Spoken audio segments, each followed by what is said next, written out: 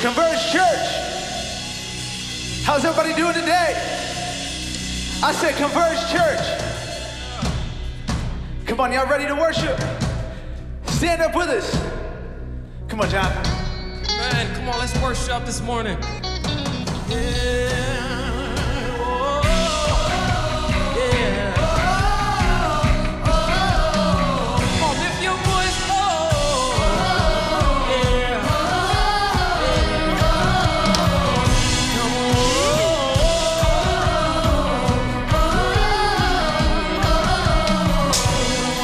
Lord, you worthy of all the praise.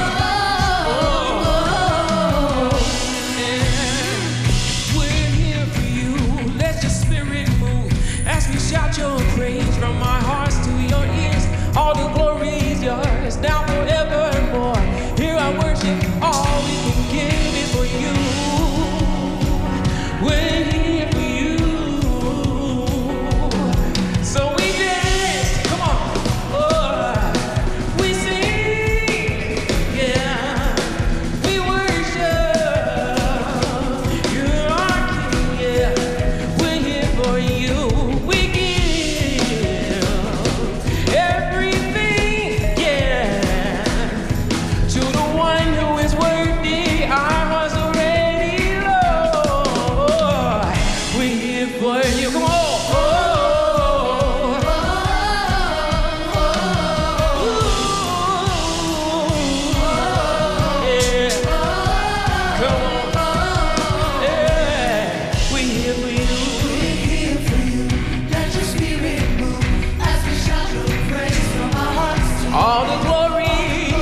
Yeah.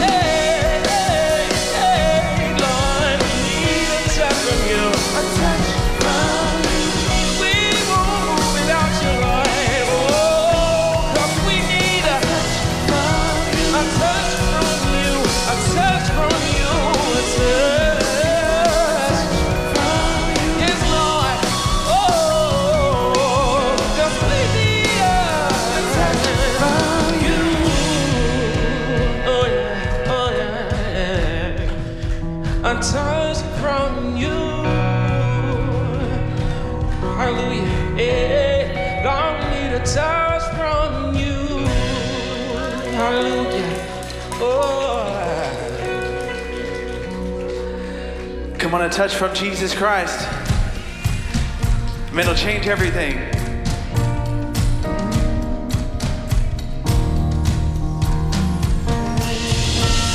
We love to call your name. It's something we cannot explain. That happens when we proclaim your great name. Your great name. Help me say we love to call.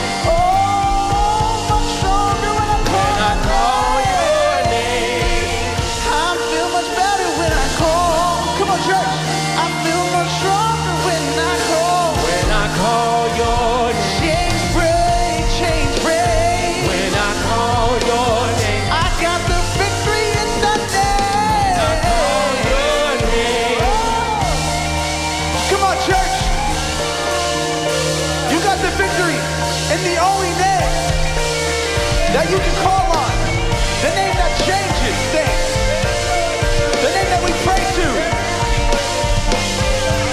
the name that sets on the throne. I feel the shifting, call your name. I feel the breaking when I call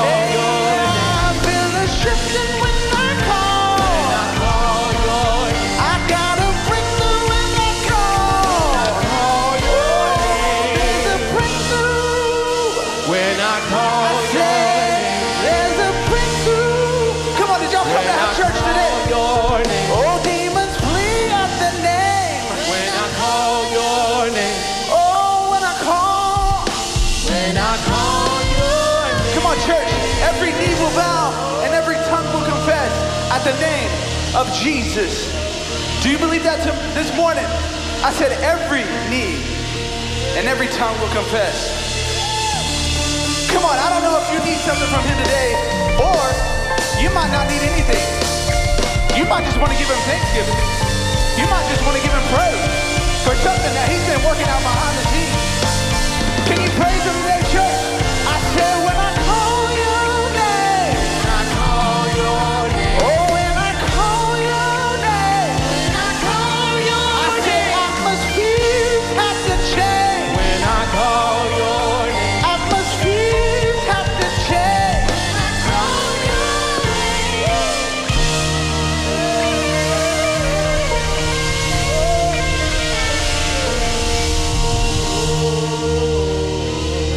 You know, I'm reminded of a little song that Mr. Rance Allen used to sing.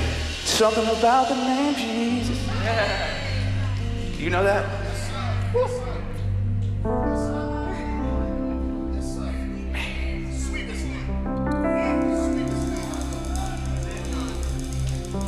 It just does something to me. I don't know. I can't even explain it.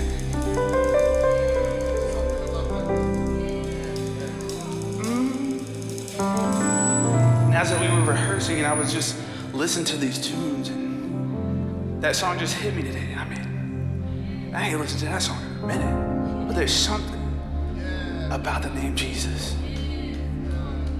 Man, atmospheres change at the name of Jesus. And prayer changes things because we're praying to the King.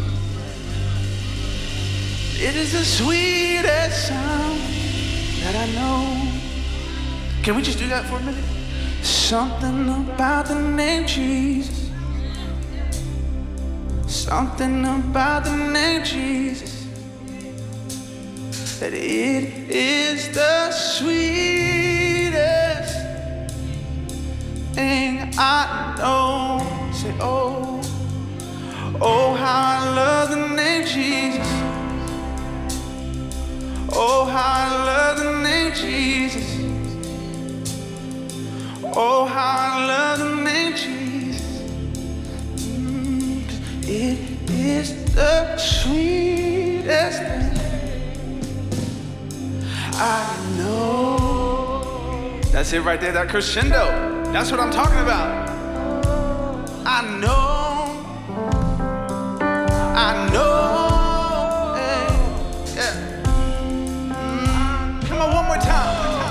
Something about the name Jesus. Come on, all over this building. Say something about the name Jesus. Yeah. Something about the name Jesus. It is the sweetest name I know. Oh, how I love the name. Oh, how I love the name Jesus. Oh, how. Oh, how I love the name Jesus. It is the sweetest name I know. Say I know. I know. Say I know. I know. It is the sweetest name. One more time. Something about the name Jesus. Come on, lift it up louder. Something about the name Jesus. Things change at the name. Something about the name Jesus. Oh, he hears our prayer. It is the sweetest. Oh, how I love the name. Say. Oh, how I love the name Jesus. Oh, how I love the name Jesus. It is the sweetest name I know. Man, sometimes when we don't have the words to say, that's all we got to do is say Jesus.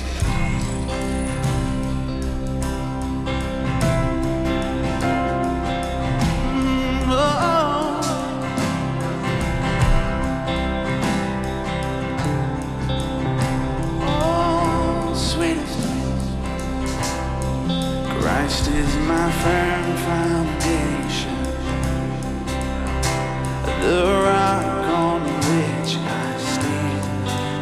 everything around me shaking. I've never been more glad. So I put my faith in Jesus, 'cause he's never let me down. He's faithful through generations. So why would he fail now? He won't. No, he won't. He won't fail you, church. Oh, he won't fail you.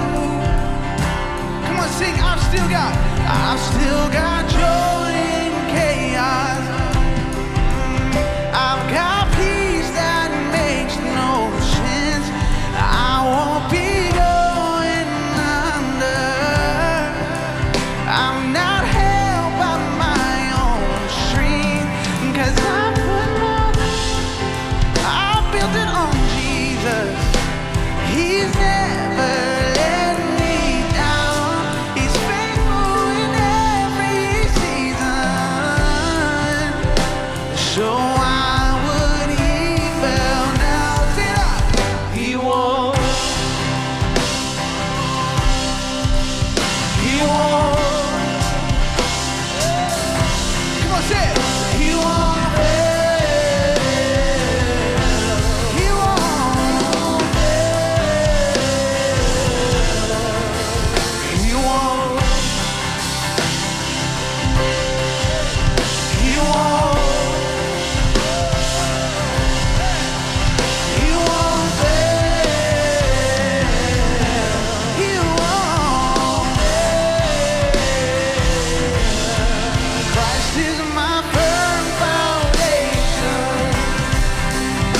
the rock on which I stand. With everything around me shaking, I've never been more. See, I put my come on and sing the name above my name. 'Cause he's never let me down. He's faithful through generations. So why would he fail now? He won't. He won't. Come on, say he won't fail. He won't fail. He won't fail. He won't. No. He won't. Yeah. He won't fail. He won't fail.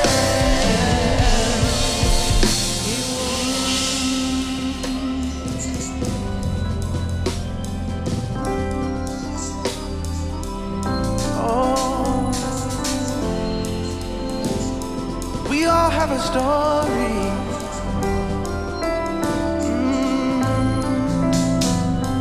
Rain came, wind blew. My house was built on you.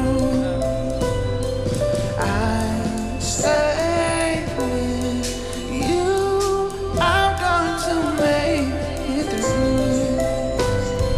Rain came, wind blew.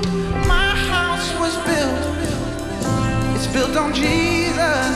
I'm safe with you. I'm going to make it through. Lift your voice. Say, rain came, wind blew. My house was built on you. I'm safe, yeah. Oh, with you, God, I'm going to make it through.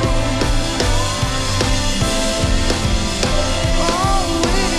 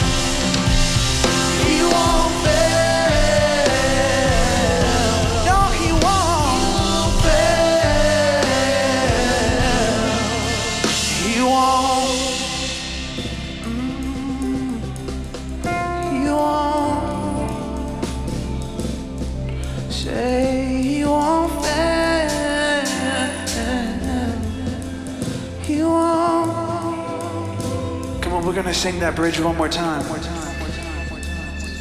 This is rain came, wind blew, but my house was built on you. I'm safe with you. I'm going to make it through. Oh, rain came, wind blew, my house was built on you. I'm safe with the King. I'm gonna make it. Come on, sing that out. Rain came, wind blew. My house was built on you. I'm safe with you, Jesus. I'm safe with you. I'm gonna make it through. Father God, we lift our hands, we lift our voices to declare that you are good, to declare that you are the King of Kings, that you are the Prince of Peace, that the gospel changed all of our lives.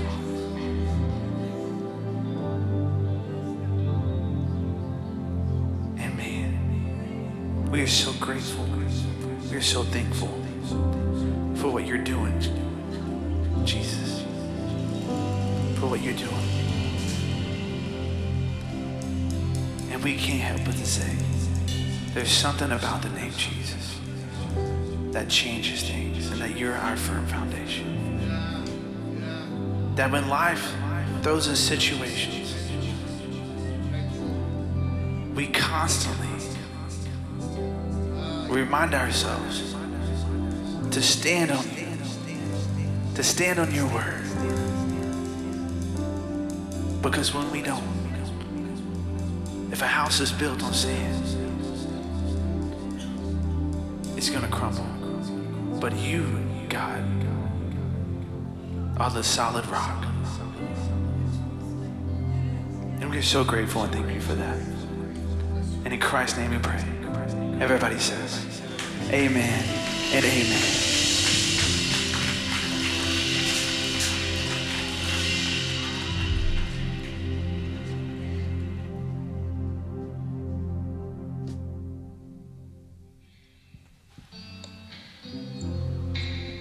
I think we're there. Amen to that. You're already seated. Great. Thank you, worship team. Give a hand for our awesome, amazing worship team that we always say it's not about how talented they are, because they are. It's not about how beautifully they put the pieces together, because they do, but it's about where they take us and getting us to those moments with God and getting to celebrate and worship Jesus in the way that we get to here. So thank you, worship team. That was beautiful. And welcome. Thank you. We say welcome to you guys. Thank you for joining us for Converge Live, our in-person worship experience. Yes, there are a couple people out there who are excited. Yes. If you guys will please just take a quick minute also to help me say hello and welcome to Converge Nation, our online virtual family that will be joining us on demand later this afternoon. Converge Nation, we appreciate you, and we want to say hello and thank you for joining us. Also, if it's your first time with us, welcome. We are so excited to have you. We know there are a lot of options of churches and or just staying home and streaming online, so we are so grateful that you're here with us. So make sure to stop by our Welcome Center. We have some cards there. You can fill out some information.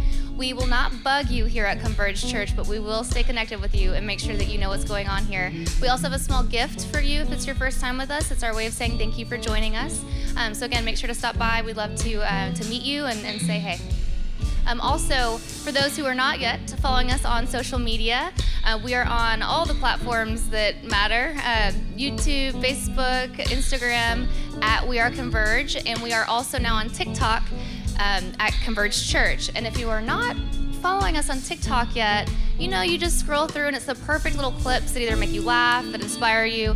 Well, our team is doing an awesome job of giving some awesome clips of our pastor, and it's just like the perfect little motivational nugget when you're scrolling through. So go check that out. Follow at Converge Church on TikTok as well.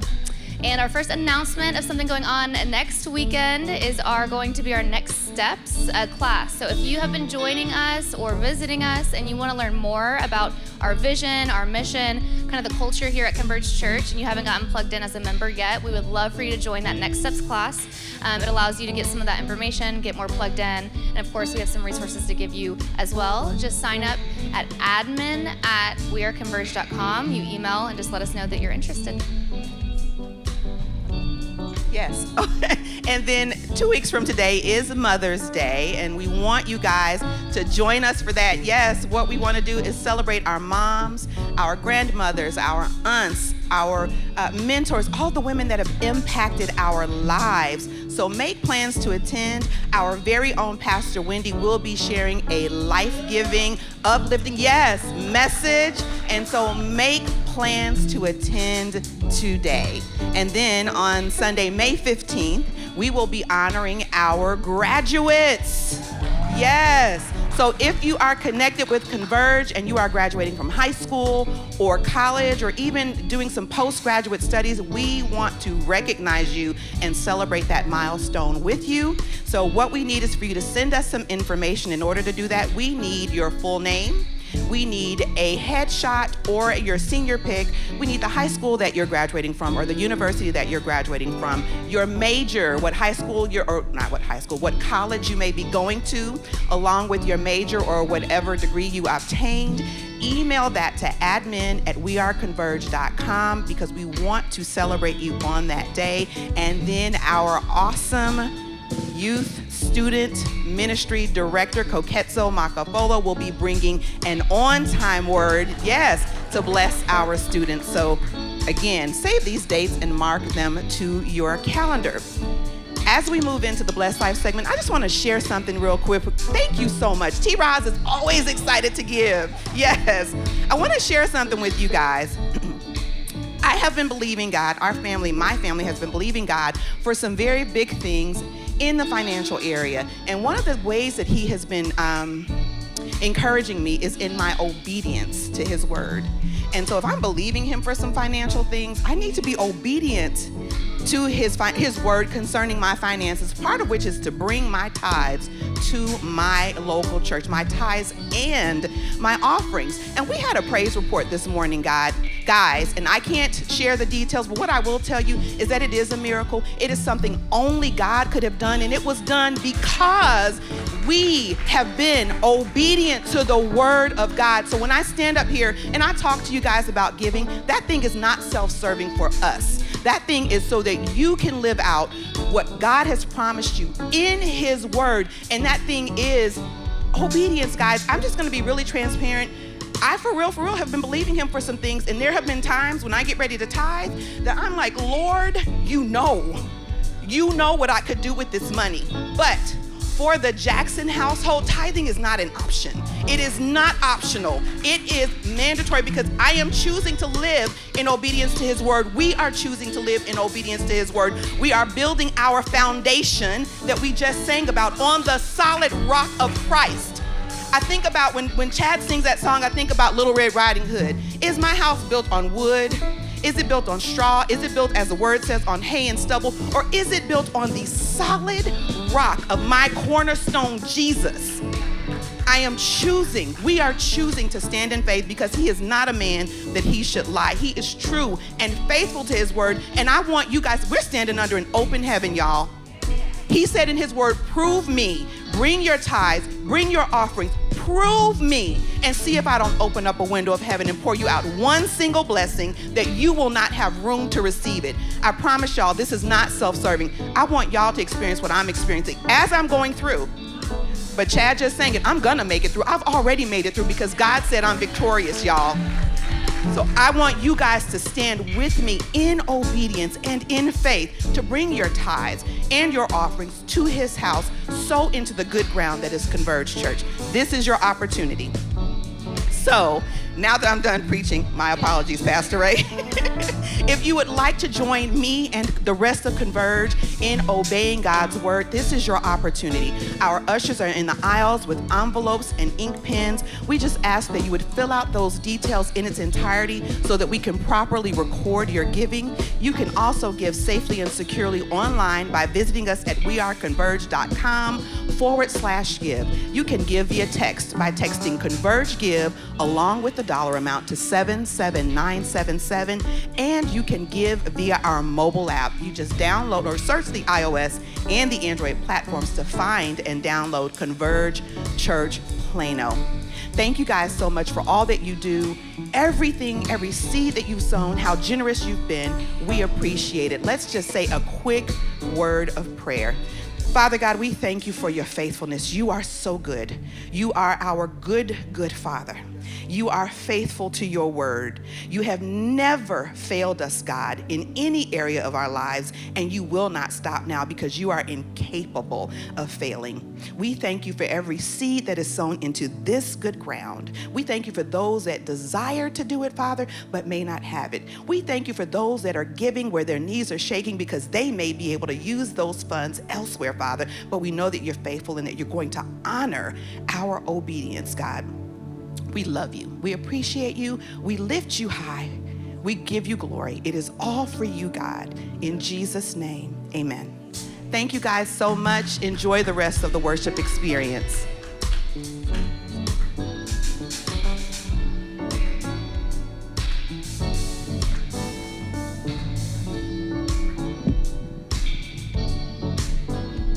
All righty. Can you hear me? You can? All righty. Got a little rumble in the jungle there.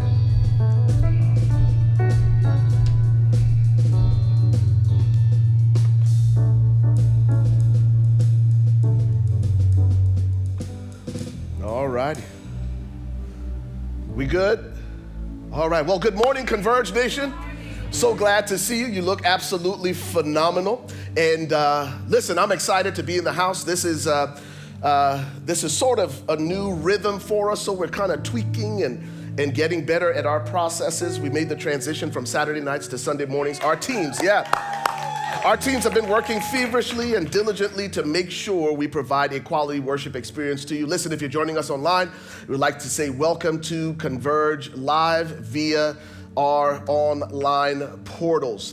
Man, I'm being pulled in several different directions. I'm trying to figure out which way to go first. But let me just piggyback off of what Andrea just shared. The culture here at Converge Church is a culture of generosity.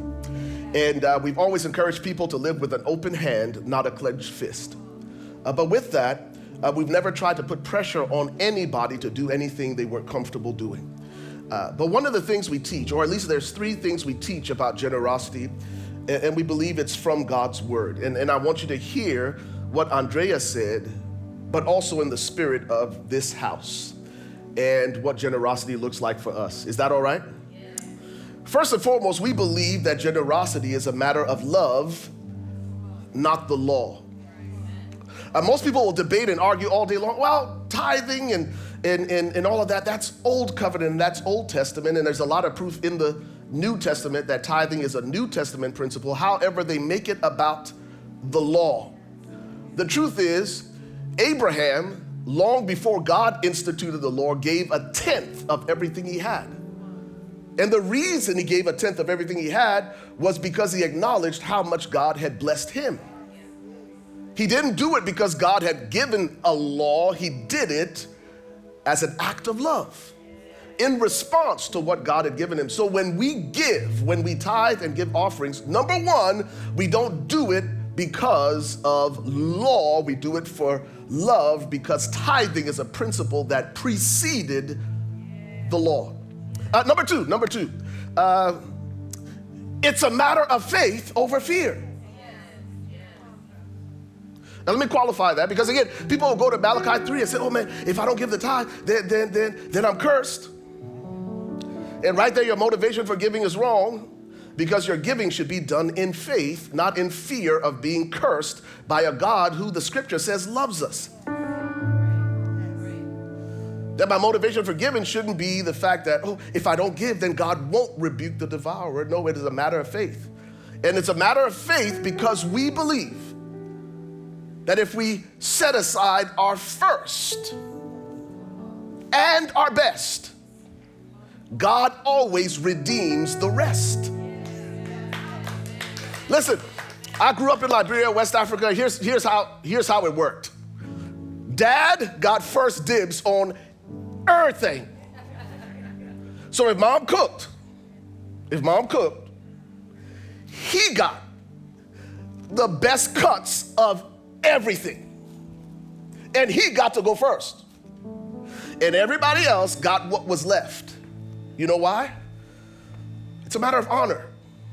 The first and the best was always reserved for Dad, because we acknowledged and recognized the place of honor that he had.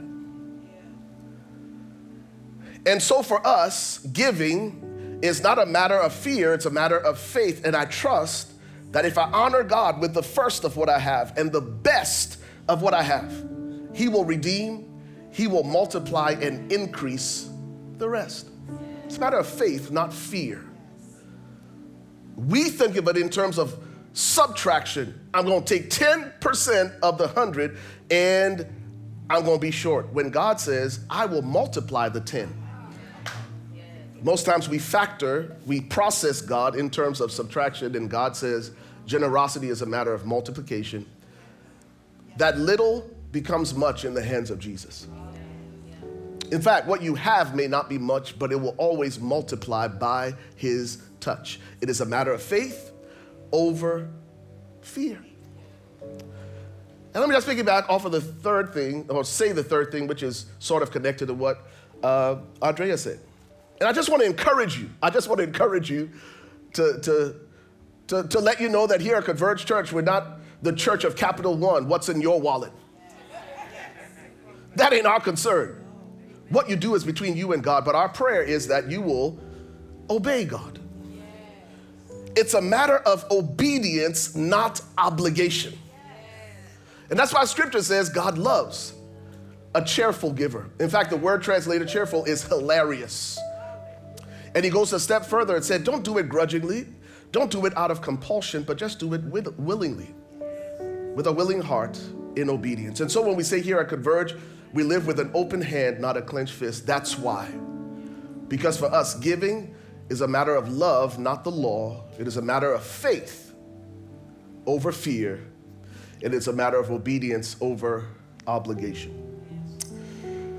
I'm supposed to get to my message, but I think I need to tell you guys this, because I just shared it with our leadership team. And some of you know that we've been on a journey with Preston Trail after they announced that they were shutting down this campus and transitioning all of their staff, all of their teams back to their main campus in Frisco. And shortly after they made the announcement, this building that we've been meeting in since last June was listed for $7.5 million.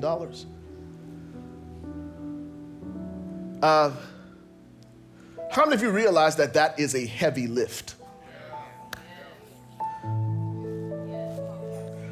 Just to put that in perspective, the way the banks calculate it now is your mortgage is approximately $6,000 times the amount you're borrowing. So 7.5 billion times 6,000 is about $45,000 a month in mortgage alone. That's not paying stipends to musicians. That's not subscriptions. That's not all the other stuff we pay for. Jesus said it this way: let a man count the cost before he starts to build. Let a man count the cost before he wages war. And so we counted the cost with our board, with our leadership team, and they said, this is a heavy lift. There's no way we can do this. But at the beginning of the year, the Lord gave us a word, and that word was simply, there is more. And it's a story of the disciples who had toiled all night. They had done everything they knew to do in their own ability and their own capacity. And they were washing their nets. It was a sign that they were done doing what they had been doing. Jesus saw them come up empty. Jesus noticed their deficit. Jesus realized that they had toiled and they had worked and still come up short. Have you ever been in, I don't know who I'm talking to this morning, but have you been in that place where you have labored? And not laboring because you don't know what you're doing, but these were professional men who had toiled all night, the best time to catch fish in the Middle East, and caught nothing. Jesus sees them in their desperation, and Jesus comes over to him and says, launch out into the deep and let down your nets for a catch. And Peter, here it is, Peter, confused in his response, said what I probably would have said to Jesus. Master, we've toiled all night. In fact, if I were Peter, I would say to Jesus, yo, Jesus, you need to stay in your lane. You build houses. I catch fish. And it is the paradox of faith when the fisherman has to listen to the counsel of a carpenter. That's the problem with most of us. Because before God gives us a miracle, he gives us an illogical instruction. I need wine. Fill the pot with water. Jesus, that don't make no sense. The man with the withered hand, he says, stretch forth your hand. Jesus, if I could stretch forth my hand, I would have done it a long time ago. Because the miracles of God are always preceded by an illogical instruction. Because faith often overrides reason. I said, Jesus, listen, we toiled all night. We worked all night. Caught nothing. Peter had a moment of clarity and he said, nevertheless. Sometimes in life you just got to dig deep and find your nevertheless. And Peter says, nevertheless, at your word, I will let down the nets for a catch. I'm going to put down my nets in the same place where I came up empty, because you said so. And the Bible declares that Peter put down his net and he pulled up a net-breaking, boat-sinking catch. In fact, the catch was so great that Peter couldn't handle what God had blessed him with. And he starts to cry out to all of his buddies, and they come and they fill their nets at his word. And so we knew what we could and could not do. But in the midst of this, someone who has been a friend to Converge Church said, you know what? Ray, Wendy, we're going to make this happen. And on our behalf, they submitted a letter of interest with proof of funds, and we began the negotiation process. And last Friday, Preston Trail accepted our offer. Yeah. Not because we had it, not because we could do it, because if we could do it, we wouldn't need God. And I came this morning to tell somebody that God's got you right where he wants you. He's got you in a place where you can't do it for yourself. It's going to require his divine intervention and your obedience to an illogical instruction. And so tomorrow, we move into the contract phase. Listen to me. And guess what? We haven't spent $1 or a dime.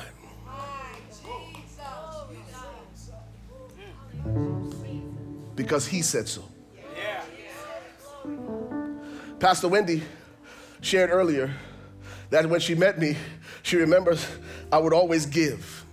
And one of the things I would give to would be building funds.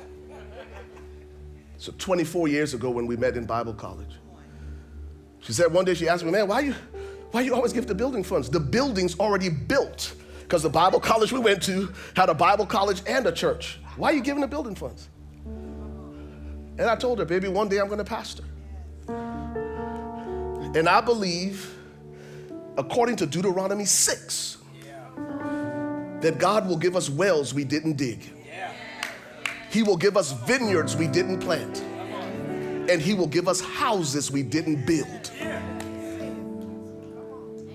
And sometime between June 17th and July 8th, the keys to this building will be turned over to us. And you know what this is? This is a house we didn't build. All of the furniture, all of the sound equipment, all of the instruments, everything in children's church, everything in the youth ministry, every chair, every mat, every light that we didn't build.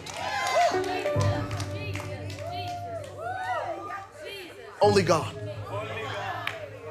Only God. So for everybody who's prayed with us and prayed for us and believed with us, listen, I wasn't going to say this in this service, but I wanted to just affirm and confirm everything Andrea said. You can't beat God giving. Let me say it another way. You can't outgive him. Especially, listen to me, especially if the 90 that you're holding on to ain't enough already.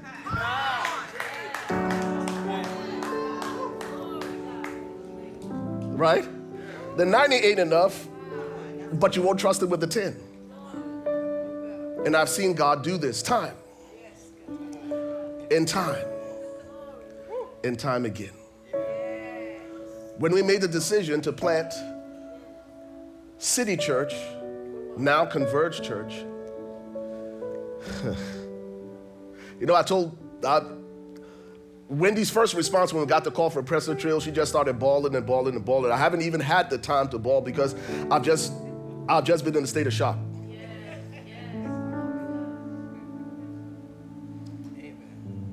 I still remember when God called us to plant this church. My mom and dad had moved down from Columbus, Ohio.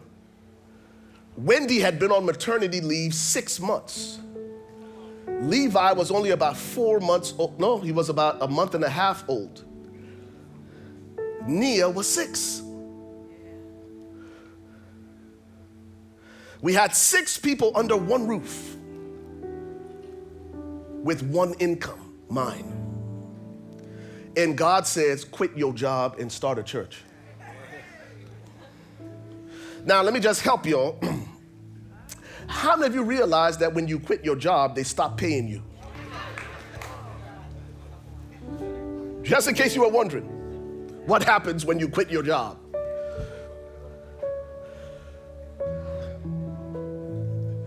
But God gave us a word. Listen to me. I'm telling you, God gave us a word before I made that decision. And the word was Exodus chapter 3 and verse 20, the night when the Israelites walked out of Egypt. And the Lord told the Israelites, you will not go out empty-handed. Now, Malak, I believed that because my wife and I had served in that place faithfully for 6 years, that when we left, people would just be throwing money at us. Because God said, you ain't go out empty-handed. I thought that's what was going to happen. It didn't happen that way. I want to be careful what I say. But I left with them owing me money.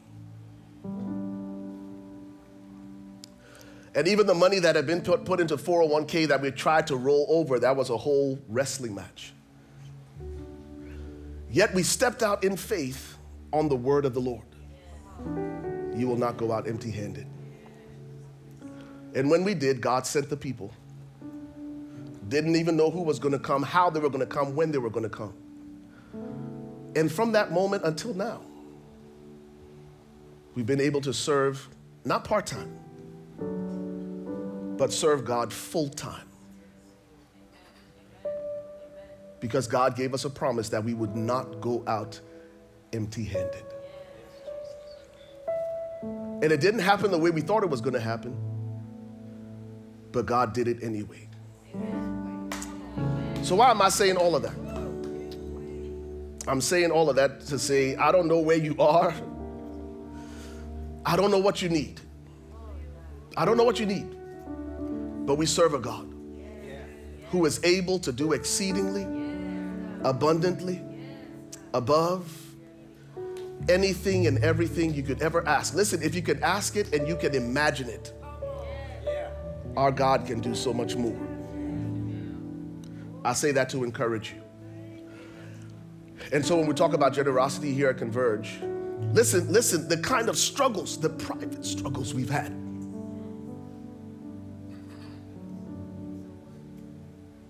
There was a guy, not just a guy, but several families that transitioned from Converge. There was City Church at the time, and this particular guy was just stirring stuff up. And some of them had given to the building fund. And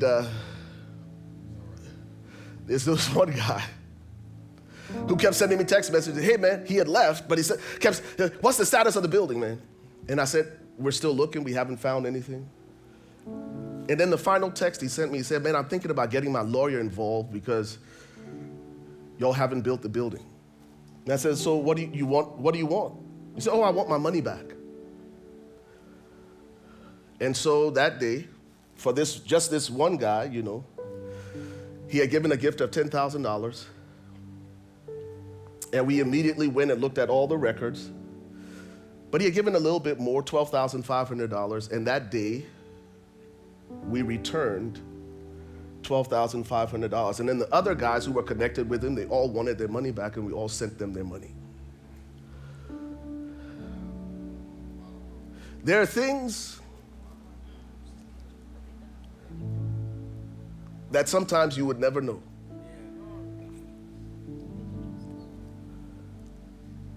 But God has been faithful. God has been faithful. And so, all I'm saying to you is, listen, our God is so big, man. And whatever you give in love, whatever you give in faith, whatever you give in obedience, it may leave your hand, but it will never leave your life. It will never leave your life. Because when it comes to generosity in the kingdom of God, it has a boomerang effect. It always comes back. And it comes back so much bigger than when it left your hand. So, Father, we ask you now in this moment, for that one who might be struggling with what they have to do next. Maybe all we have is 2 loaves and 5 fish. And he said, Lord, what can you possibly do with this? Look at the multitudes. What can you do with this little boy's Lunchable? It's not a whole lot in our hands. But Father, when it goes from our hands to yours, it feeds multitudes. And not only did you feed the multitudes, but that day after everyone was fed and full, that little boy went home with 12 baskets full. He came with 2 loaves and 5 fish, went home to his mom and dad with 12 baskets. So Lord, for the one who is struggling and saying, God, I see the multitude, but all I have in my hand is 2 loaves and 5 fish. God, would you just do a work in their hearts? Not any manipulation from me or from Pastor Wendy, but God, I pray that by your Spirit, we would all learn to trust you again with what's in our hand, because you're faithful to multiply it. In Jesus' name. And everyone said, Amen and amen. We serve an awesome God, amen? Listen, I just need to let y'all go home right now. I should, but it's 10:57. And I wouldn't be Pastor Ray if I didn't keep y'all longer. No, for real. Listen, I do want to let y'all go, but I have to share a few thoughts with you. Can I do that quickly? Let me share a few thoughts with you, and then we'll be out of your way. Today, we wrap up our three-part mini-series that we're calling Person of Interest. We started about 3 weeks ago, and then by design, strategically, intentionally, we did a standalone message for Easter called Death Defeated. My plan originally was to do a countdown to Easter, and then the third and final message would have been this message that I'm about to share with you, but we felt like we needed to do a standalone message for Easter, just understanding our target audience and the people who would be attending, that they might be visiting for the first time, and they wouldn't have the full context of the message. So this is for you, Converge Nation, Person of Interest, week number 3. Let's dive into the word together with a word of prayer. Father, we love you, we honor you, we bless you. We commit this time to you, and we thank you, Lord, that your word will go forward. It will go forward, it will go forth unhindered and unfettered, and that, God, you will take these lips of clay and anoint them to speak as an oracle of God. I thank you that our hearts are open and receptive, not just to be hearers of your word, but to be doers of your word also.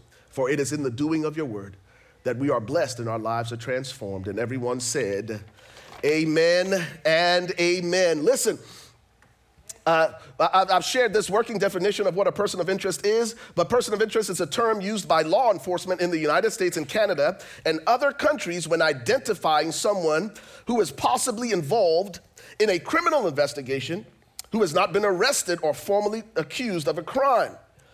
The term person of interest actually has no legal meaning, but it refers to someone in whom the police are interested. Either because the person is cooperating with the investigation, because they may have information that may assist in the investigation, or here it is, or they may possess certain characteristics that merit further attention. They may possess certain characteristics that merit further attention. And that's been the premise of this series. We've been talking about the fact that you, in week 1, possess certain characteristics that merit further attention. And because you possess these certain characteristics, you have become a person of interest not only to God, but also to the adversary. Because you're carrying something of great value on the inside. Some of us might call it an anointing. Some might call it an assignment. You have become a person of interest to God, but also to the adversary, who has one agenda, and that is to ensure that you sabotage God's plan for your life. Are you with me? We said that God is for you, Satan is against you, but you cast the deciding vote. You determine the trajectory of your life by choosing God's plan for your life. The second week, we talked about the fact that because Satan possesses certain characteristics, he ought to be a person of interest to us. And that's why the scripture says we should not be ignorant of the devil's devices. Because what you don't know is actually hurting you.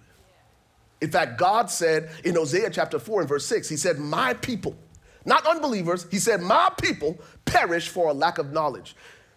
They're dying because of what they don't know. And so in week 2, we talked about the necessity of knowing your enemy, not to be ignorant of the devil's devices. Here's the third and final installment. Y'all ready for this? Today we're going to talk about why Jesus, come on somebody, should be a person of interest to you. Why Jesus must become your magnificent obsession. Why Jesus must become the only thing and the only one that matters. Why the decisions that you make should be informed by the fact that you are making a decision to live for an audience of one. Not the crowd, an audience of one. Because Jesus possesses certain characteristics that merit further attention. So what is it about this Jesus that should fascinate us? What is it about this Jesus that deserves all of our attention, all of our affection, and all of our devotion? Yeesh. Y'all ready for this? Bum, bum, bum. I keep hearing that beat in the back of my head when I say that. I know y'all from Chicago. Y'all got that house music down. Come on. All right. Okay, let me stay on track so I don't lose focus. Y'all with me? Today's message is about why Jesus should become our magnificent obsession. It's important. You know, in the French culinary tradition, they have this thing called mise en place, right? All the people who cook in the room, you guys enjoy culinary traditions and all that. In the French culinary tradition, they have this thing called mise en place, which means everything in its place. How many of you realize if God isn't in his rightful place, everything else in my life is out of order and it is out of sequence? If anything in my life occupies first place other than God, everything in my life is out of sequence. That's why Jesus said in Matthew 6:33, seek what first? The kingdom of God and his righteousness, and all these things will be what? Added. What's the first thing in the sequence? The kingdom of God and his righteousness. Everything else is added. In fact, it goes a step further. It said, don't be like the Gentiles, because they're concerned about what to wear. Come on, Gucci, Prada. Listen, if you spend too much time on social media, you're going to have a woe is me kind of life. Now, hold up now. Where my Gucci belt? Where my Maserati? And I'm wondering, even for my pastor friends, if they want to be ministers or they want to be influencers.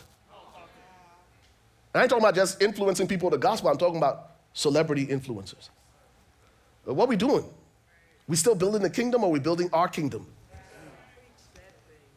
And Jesus said, don't be like the Gentiles, because they worry about what to wear and what to eat.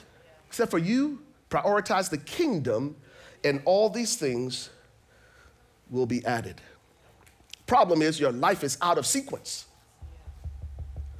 You got me somewhere down the line, and you have put your material and even financial needs ahead of me. Notice what he said. If you put me here, these things follow you. You steady following it. Yet he said, if you allow me to be your shepherd, Psalm 23, the Lord is my shepherd, what? I shall not want. One translation says, I shall not lack. And then the psalmist closes that psalm with this: surely goodness and mercy will all the days of my life.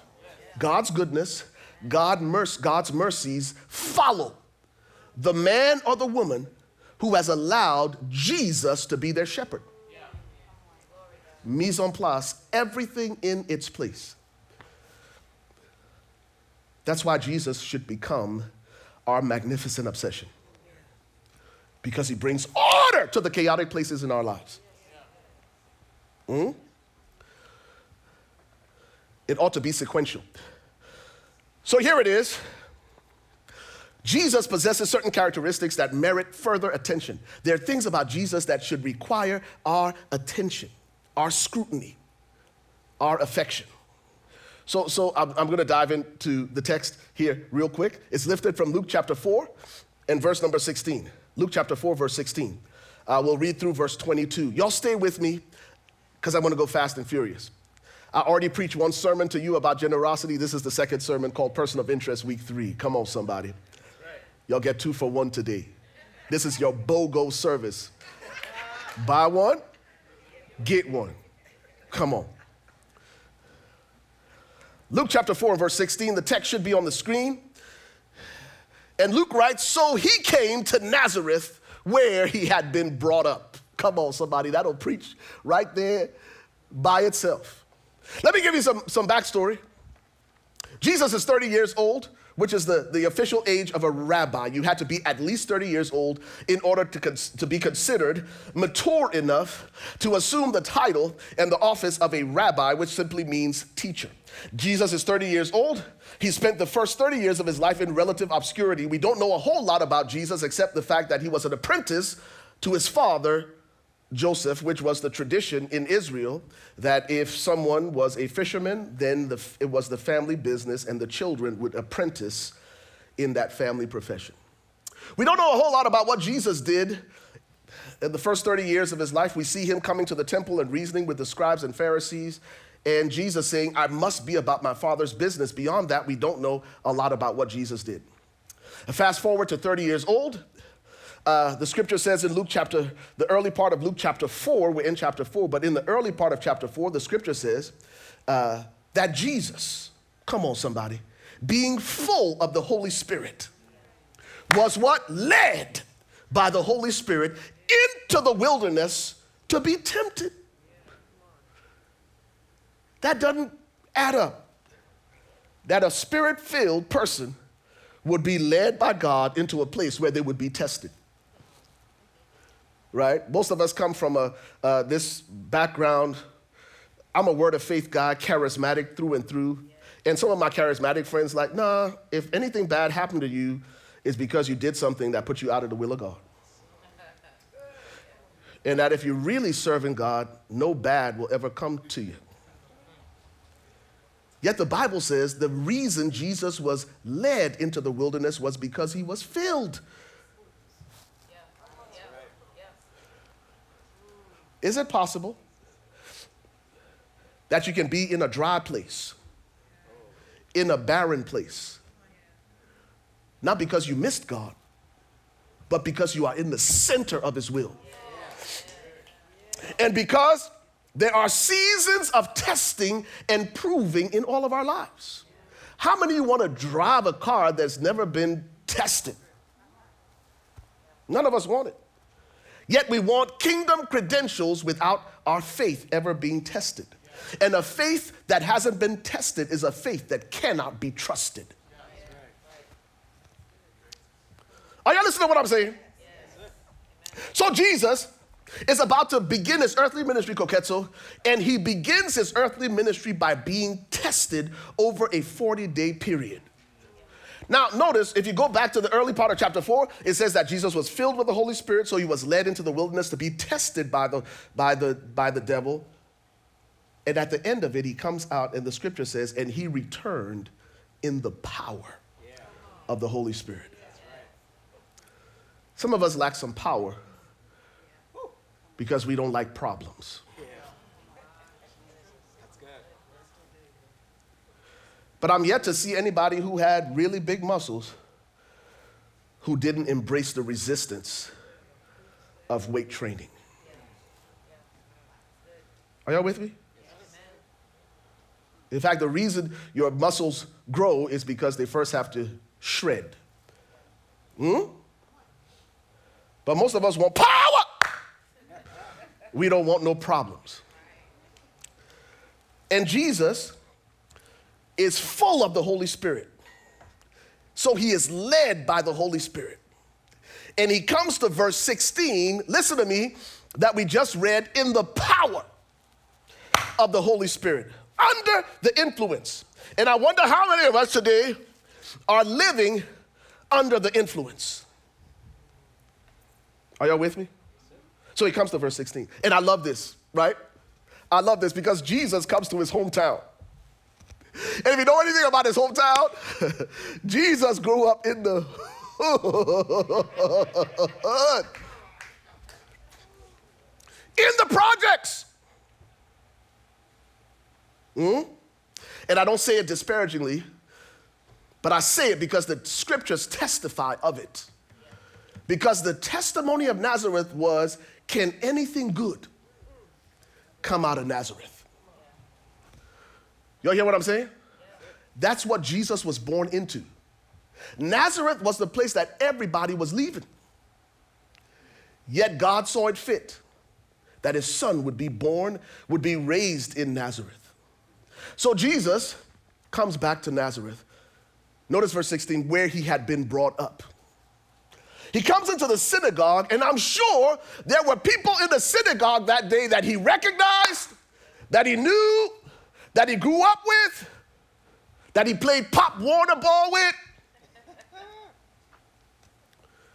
AAU basketball. The coaches were there, the kids were there, and he came back to a place that everybody had forgotten. And that's where Jesus launches his ministry. Not only does he launch his ministry there, but here's rule number 1 of public speaking. Y'all ready? Know your audience. So when Jesus steps up to that podium to deliver his mission statement to the world, he goes home to Nazareth, the place everybody was leaving, to deliver this message to an audience that he understood and he knew. This is critical to grasp. Because as he's about to deliver his mission statement, you have to consider the audience he's speaking to. These are hurting people. These are broken people. These are people who have been ostracized, who have been rejected. And these are people that scripture says, ain't nothing good coming out of there, man. Why are you wasting your time? That's where Jesus started his ministry here on earth. And it gives us a glimpse into why Jesus ought to be a person of interest to you. Because of all the places that he could have started, of all the places he could have gone, he went first to hurting people. And I say that to say, this morning, if you find yourself in that place, Jesus ought to be a person of interest to you because he possesses certain characteristics that merit further attention. Jesus didn't just come to the down and out, he also came to the up and out. Yeah. He was just as comfortable ministering to Bartimaeus on the outskirts of Jericho as he was ministering to the chief tax collector Zacchaeus, who was loaded and paid in the city. But they were both broken. Whether you're Bartimaeus outside the city begging for change in a cup, or you're Zacchaeus in Jericho, in your mansion, begging for change of your heart. They were both begging for change. And he became a person of interest to Bartimaeus, who cried out, Jesus, Son of David, have mercy on me. And he became a person of interest to Zacchaeus, who was of short stature and couldn't get to Jesus because of the crowd. So he was so desperate for Jesus that he climbed a sycamore tree. And I wonder how many of us are desperate enough for Jesus to cry out for him like Bartimaeus, or to outrun the crowd and climb up a tree and make a fool of ourselves just to see him.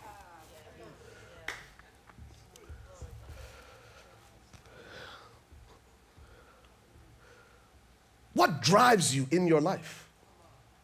Because sometimes we can be motivated, right, by inspiration. But man, I don't know about you, but there have been many times in my life where I wasn't inspired. I was just desperate. And my question this morning for you, Converge, is, are you desperate enough for Jesus to continue to cry out for him even after Jesus' inner circles, the disciples, tried to shut you down? The scripture says he cried out all the more. Are you desperate enough for Jesus that you outrun the crowd and with all your dignity and all your prominence, willing to be foolish enough to climb up a tree just to get a glimpse of him? All right, I promise you I'm going to go fast, all right? But I got to say this. So that's the context. And the scripture says, and he was handed the book of the prophet Isaiah. And when he had opened the book, he found the place where it was written. Come on, somebody. Jesus is about to declare his mission statement. His red hot why.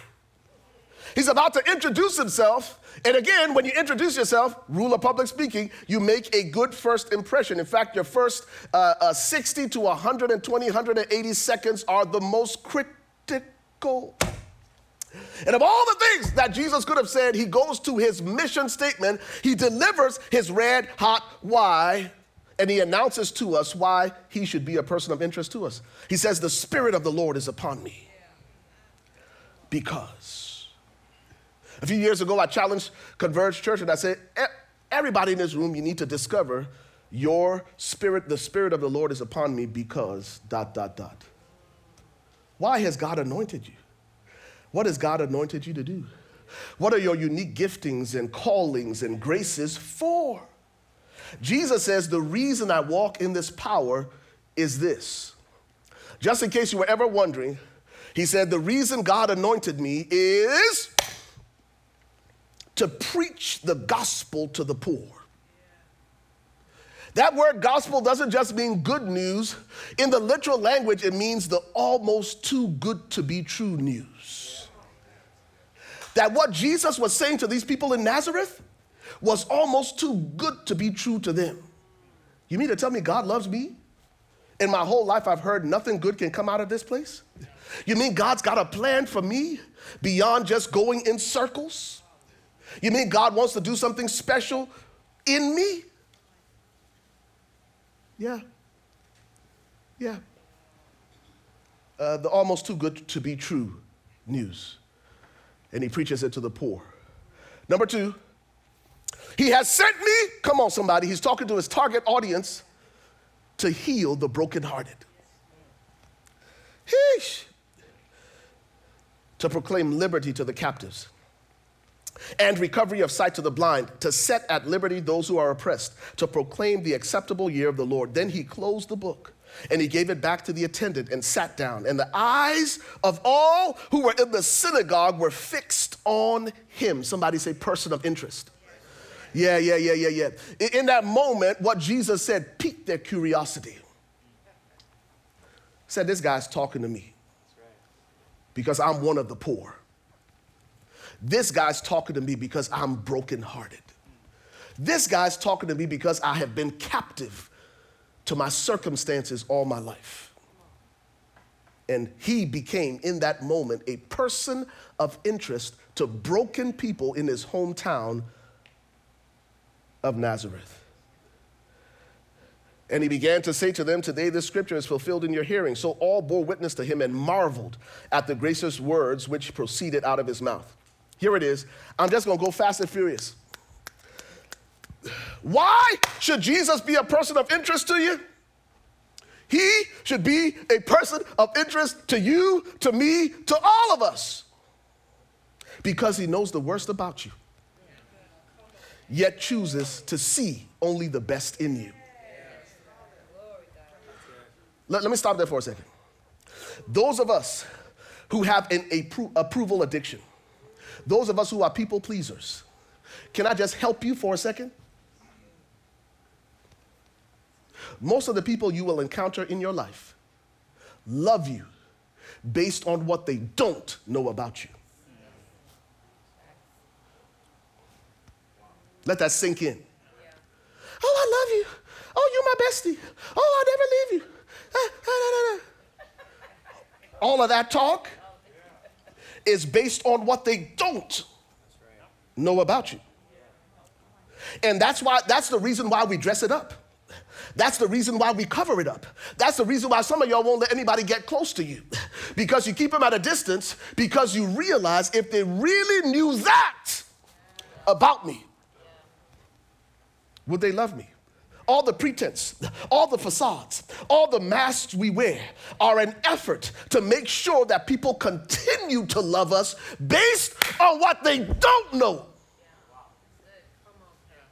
Because if they really knew, would they still love me the same? Yet Jesus says, I know everything, every single thing about you. Not just what you did, not just what you're doing, but even your propensity for what you will do in the future. And I still love you.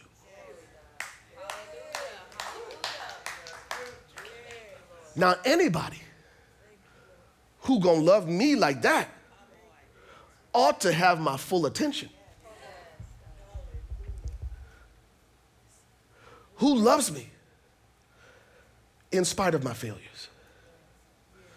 Because the God kind of love, listen to me, the God kind of love loves not because we're perfect, but even after the worst has been displayed. Yeesh. I wish I had time to get into this, but I told you I got to go fast and furious. He should be a person of interest because he knows the worst about you, yet he chooses to see only the best. When you read 1 Corinthians chapter 13, it talks about that. Love believes the best. So why don't I run to him? If this perfect God only believes the best in me. All right. Okay. I'm thinking about what to leave out because I came loaded today, y'all. I called today's message Most Wanted. Years ago, it's a popular show on TV called America's Most Wanted. But the reason I called this Most Wanted is because the Most Wanted list is maintained by law enforcement agencies, but notice it is a list of criminals and alleged criminals who are believed to be at large, and they are identified as the agency's highest priority for capture.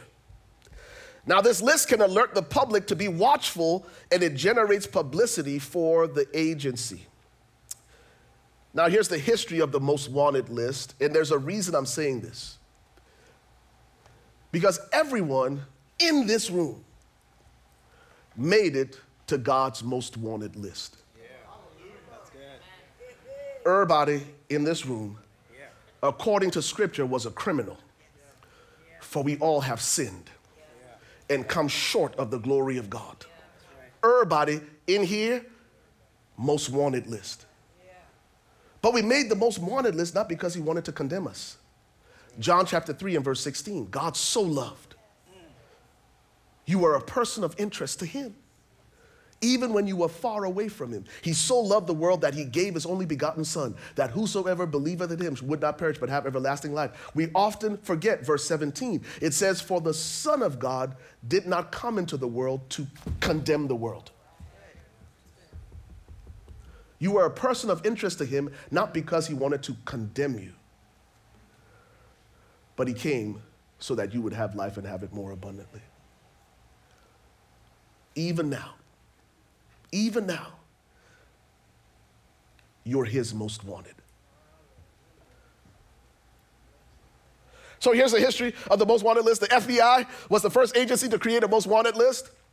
The FBI 10 most wanted fugitives list was inaugurated on March 14th of 1950 at the direction of FBI Director J. Edgar Hoover. The idea for the list came from a question, come on somebody, by a reporter for the International News Service. The reporter asked the FBI to provide names and descriptions of the toughest guys that the agency wanted to capture. After observing the high level of public interest generated by this news story, Hoover decided to publish a formal list. Who's the toughest? Who's the baddest? Those were the ones who made it to the most wanted list. Let me tell you why you made it to the most wanted list. Let me tell you why I made it to the most wanted list. In fact, I'm just going to talk about 3 people that Jesus talked about in his mission statement. Number 1, y'all ready for this? It said he came to bind or to heal the brokenhearted. You made his most wanted list because he saw your brokenness. Not as a reason to reject you, not as a reason to condemn you, but as a reason to love you. That word translated brokenhearted. Y'all ready for this? In the Greek, literally means to break, to tread upon. I don't know about you, but has life. ever tread upon you? Have people ever walked all over you?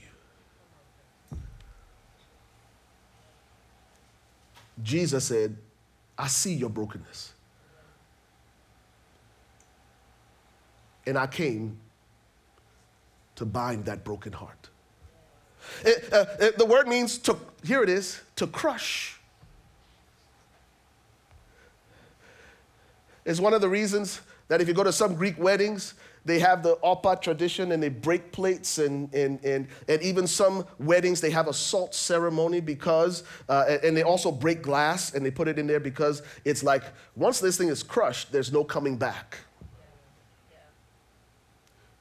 Are you with me? Jesus came for those hearts that were crushed. And all that was left was fragments. And people have looked at you and said, man, Humpty Dumpty sat on a wall. Humpty Dumpty had a great fall. And all the king's horses. No, I'm saying it wrong. Am I saying it right? All the king's horses, all king's men, okay, couldn't put Humpty back together again. That's where the devil has left some of our hearts. Can't nobody fix that. In fact, there are people that you have encountered in your life who made it their mission to crush you like Humpty Dumpty and say all the king's horses, they ain't gonna be, when I'm done with that, ain't nobody gonna be able to fix that. It means, here it is, to shatter. It means to tear one's body, listen, and to shatter one's strength. When life hits you so hard that you ain't got nothing left, no strength left to give or to go on. Jesus said, I came to heal you. Pablo Picasso, I was just reading about him, but Picasso's most recent painting that was sold at auction sold for $174 million. Yeah. When I read this quote, I realized why he drew the way he did or painted the way he did. This is what he said. He said, every child is an artist. The problem is how to remain an artist once we grow up. Because life has a way of squeezing that stuff out of you.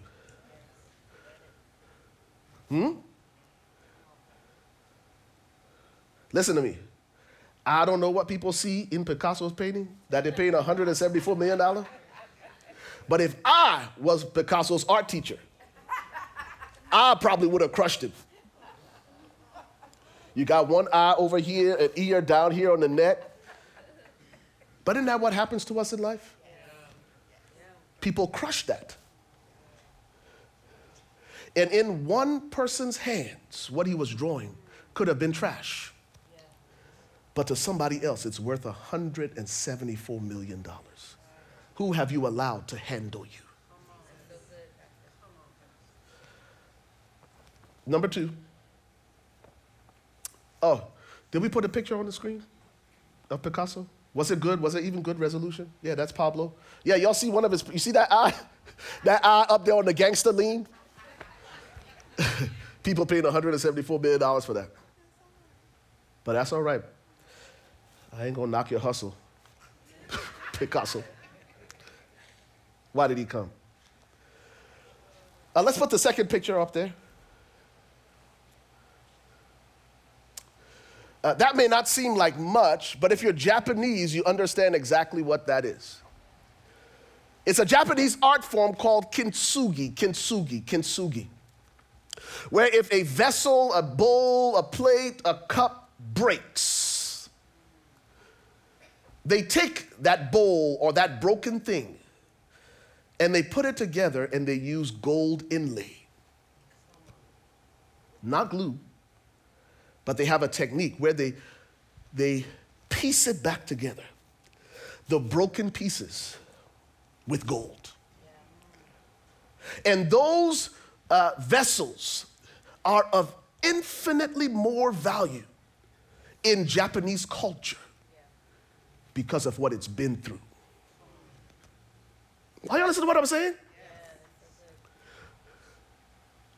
You with all your brokenness, God takes those broken pieces and he says, I will bind the brokenhearted. And in those broken places, like Kintsugi, what's the next one? I think there's another image. Same thing. Can you imagine how many pieces? Can you imagine how long it took to take all that brokenness and make something beautiful of it? Jesus ought to be a person of interest to you because he came to bind the brokenhearted. Number 2. Hey, y'all ready for this one? Number 2, he came not just for your brokenness, but for your bondage. I'm not going to say a whole lot about that. But he said, I came to proclaim liberty to the captive. Freedom to the captive.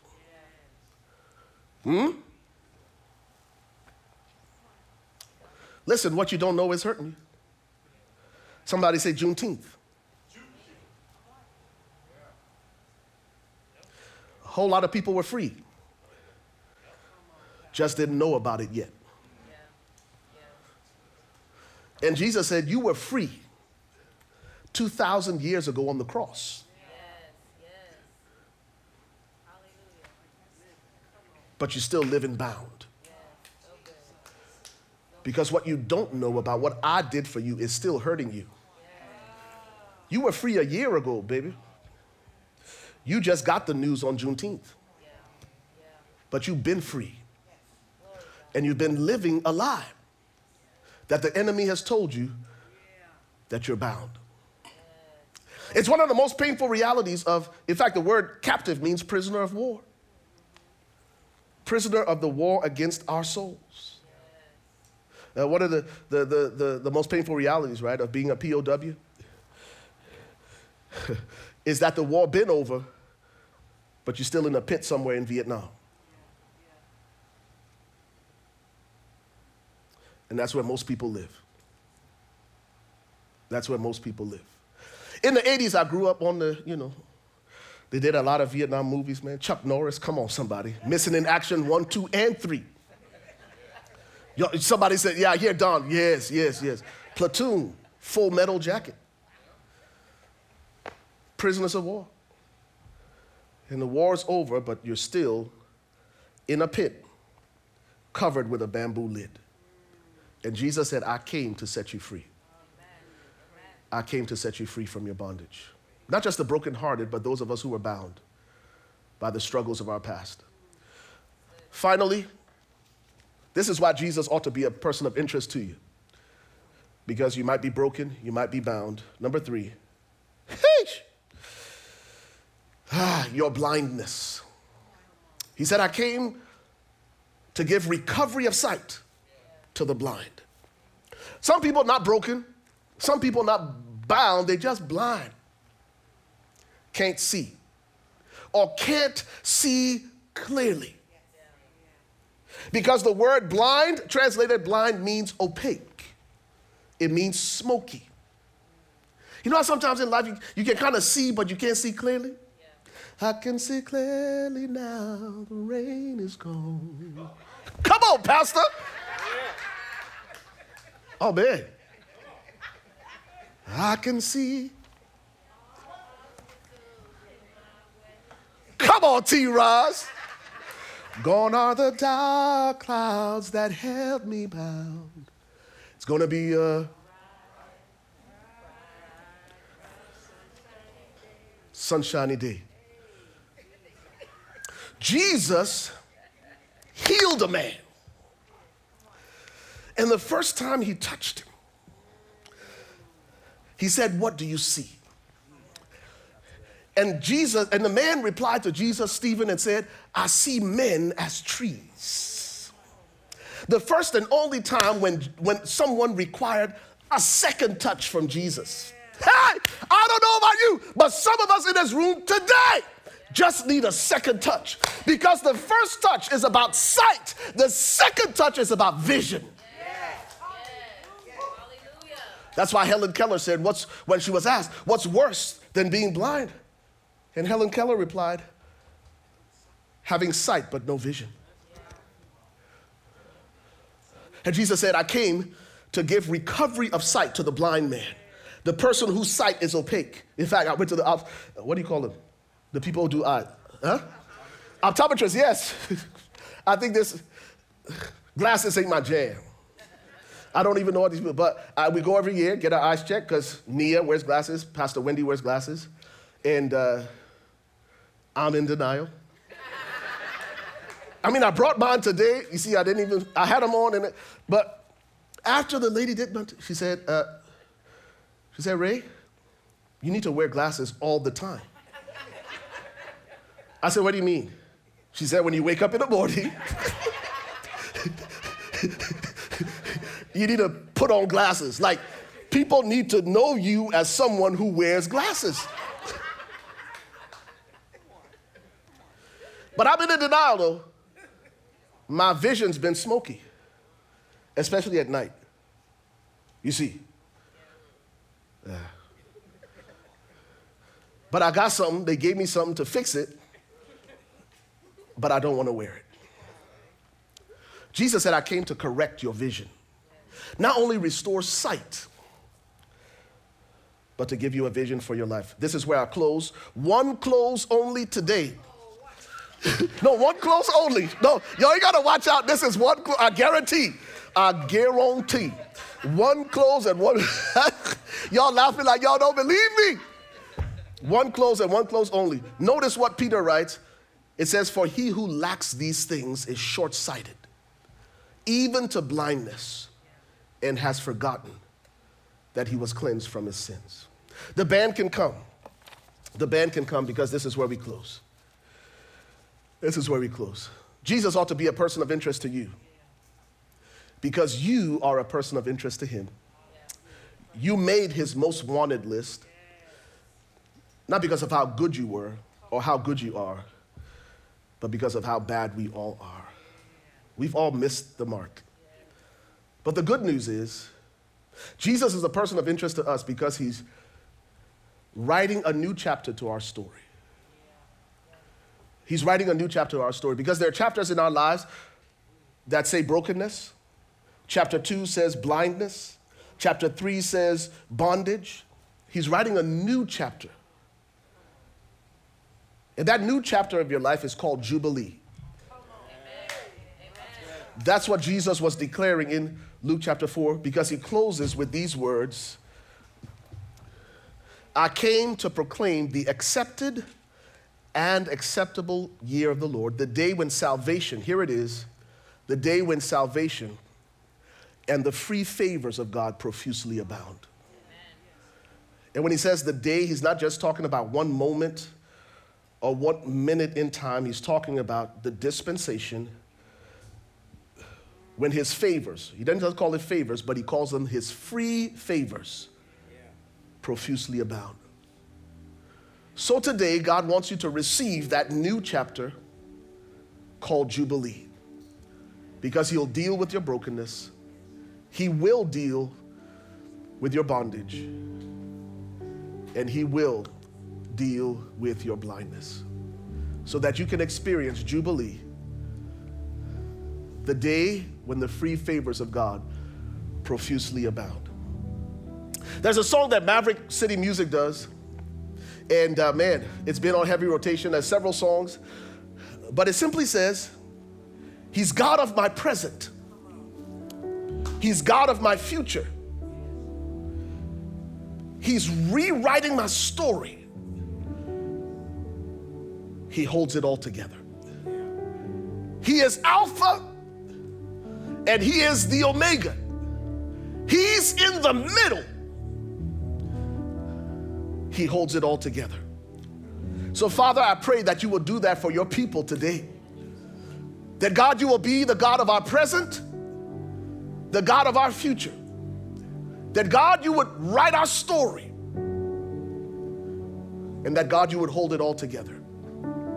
And, God, just like that kintsugi bowl, we thank you that you take the broken pieces and you bind them together with gold.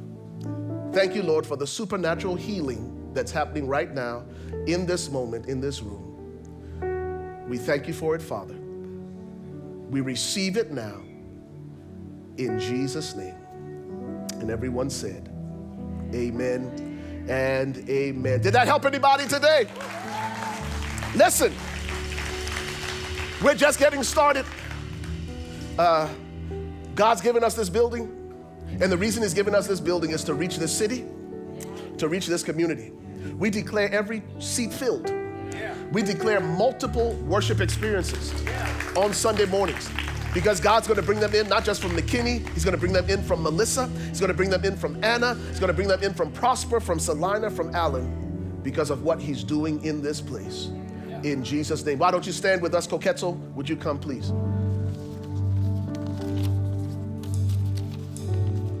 God of my present, amen, amen. God of my future, you write my story, you hold it all together.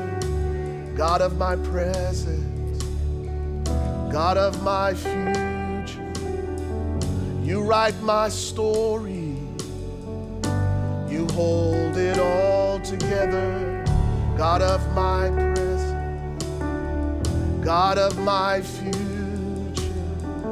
you write my story, you hold it all together.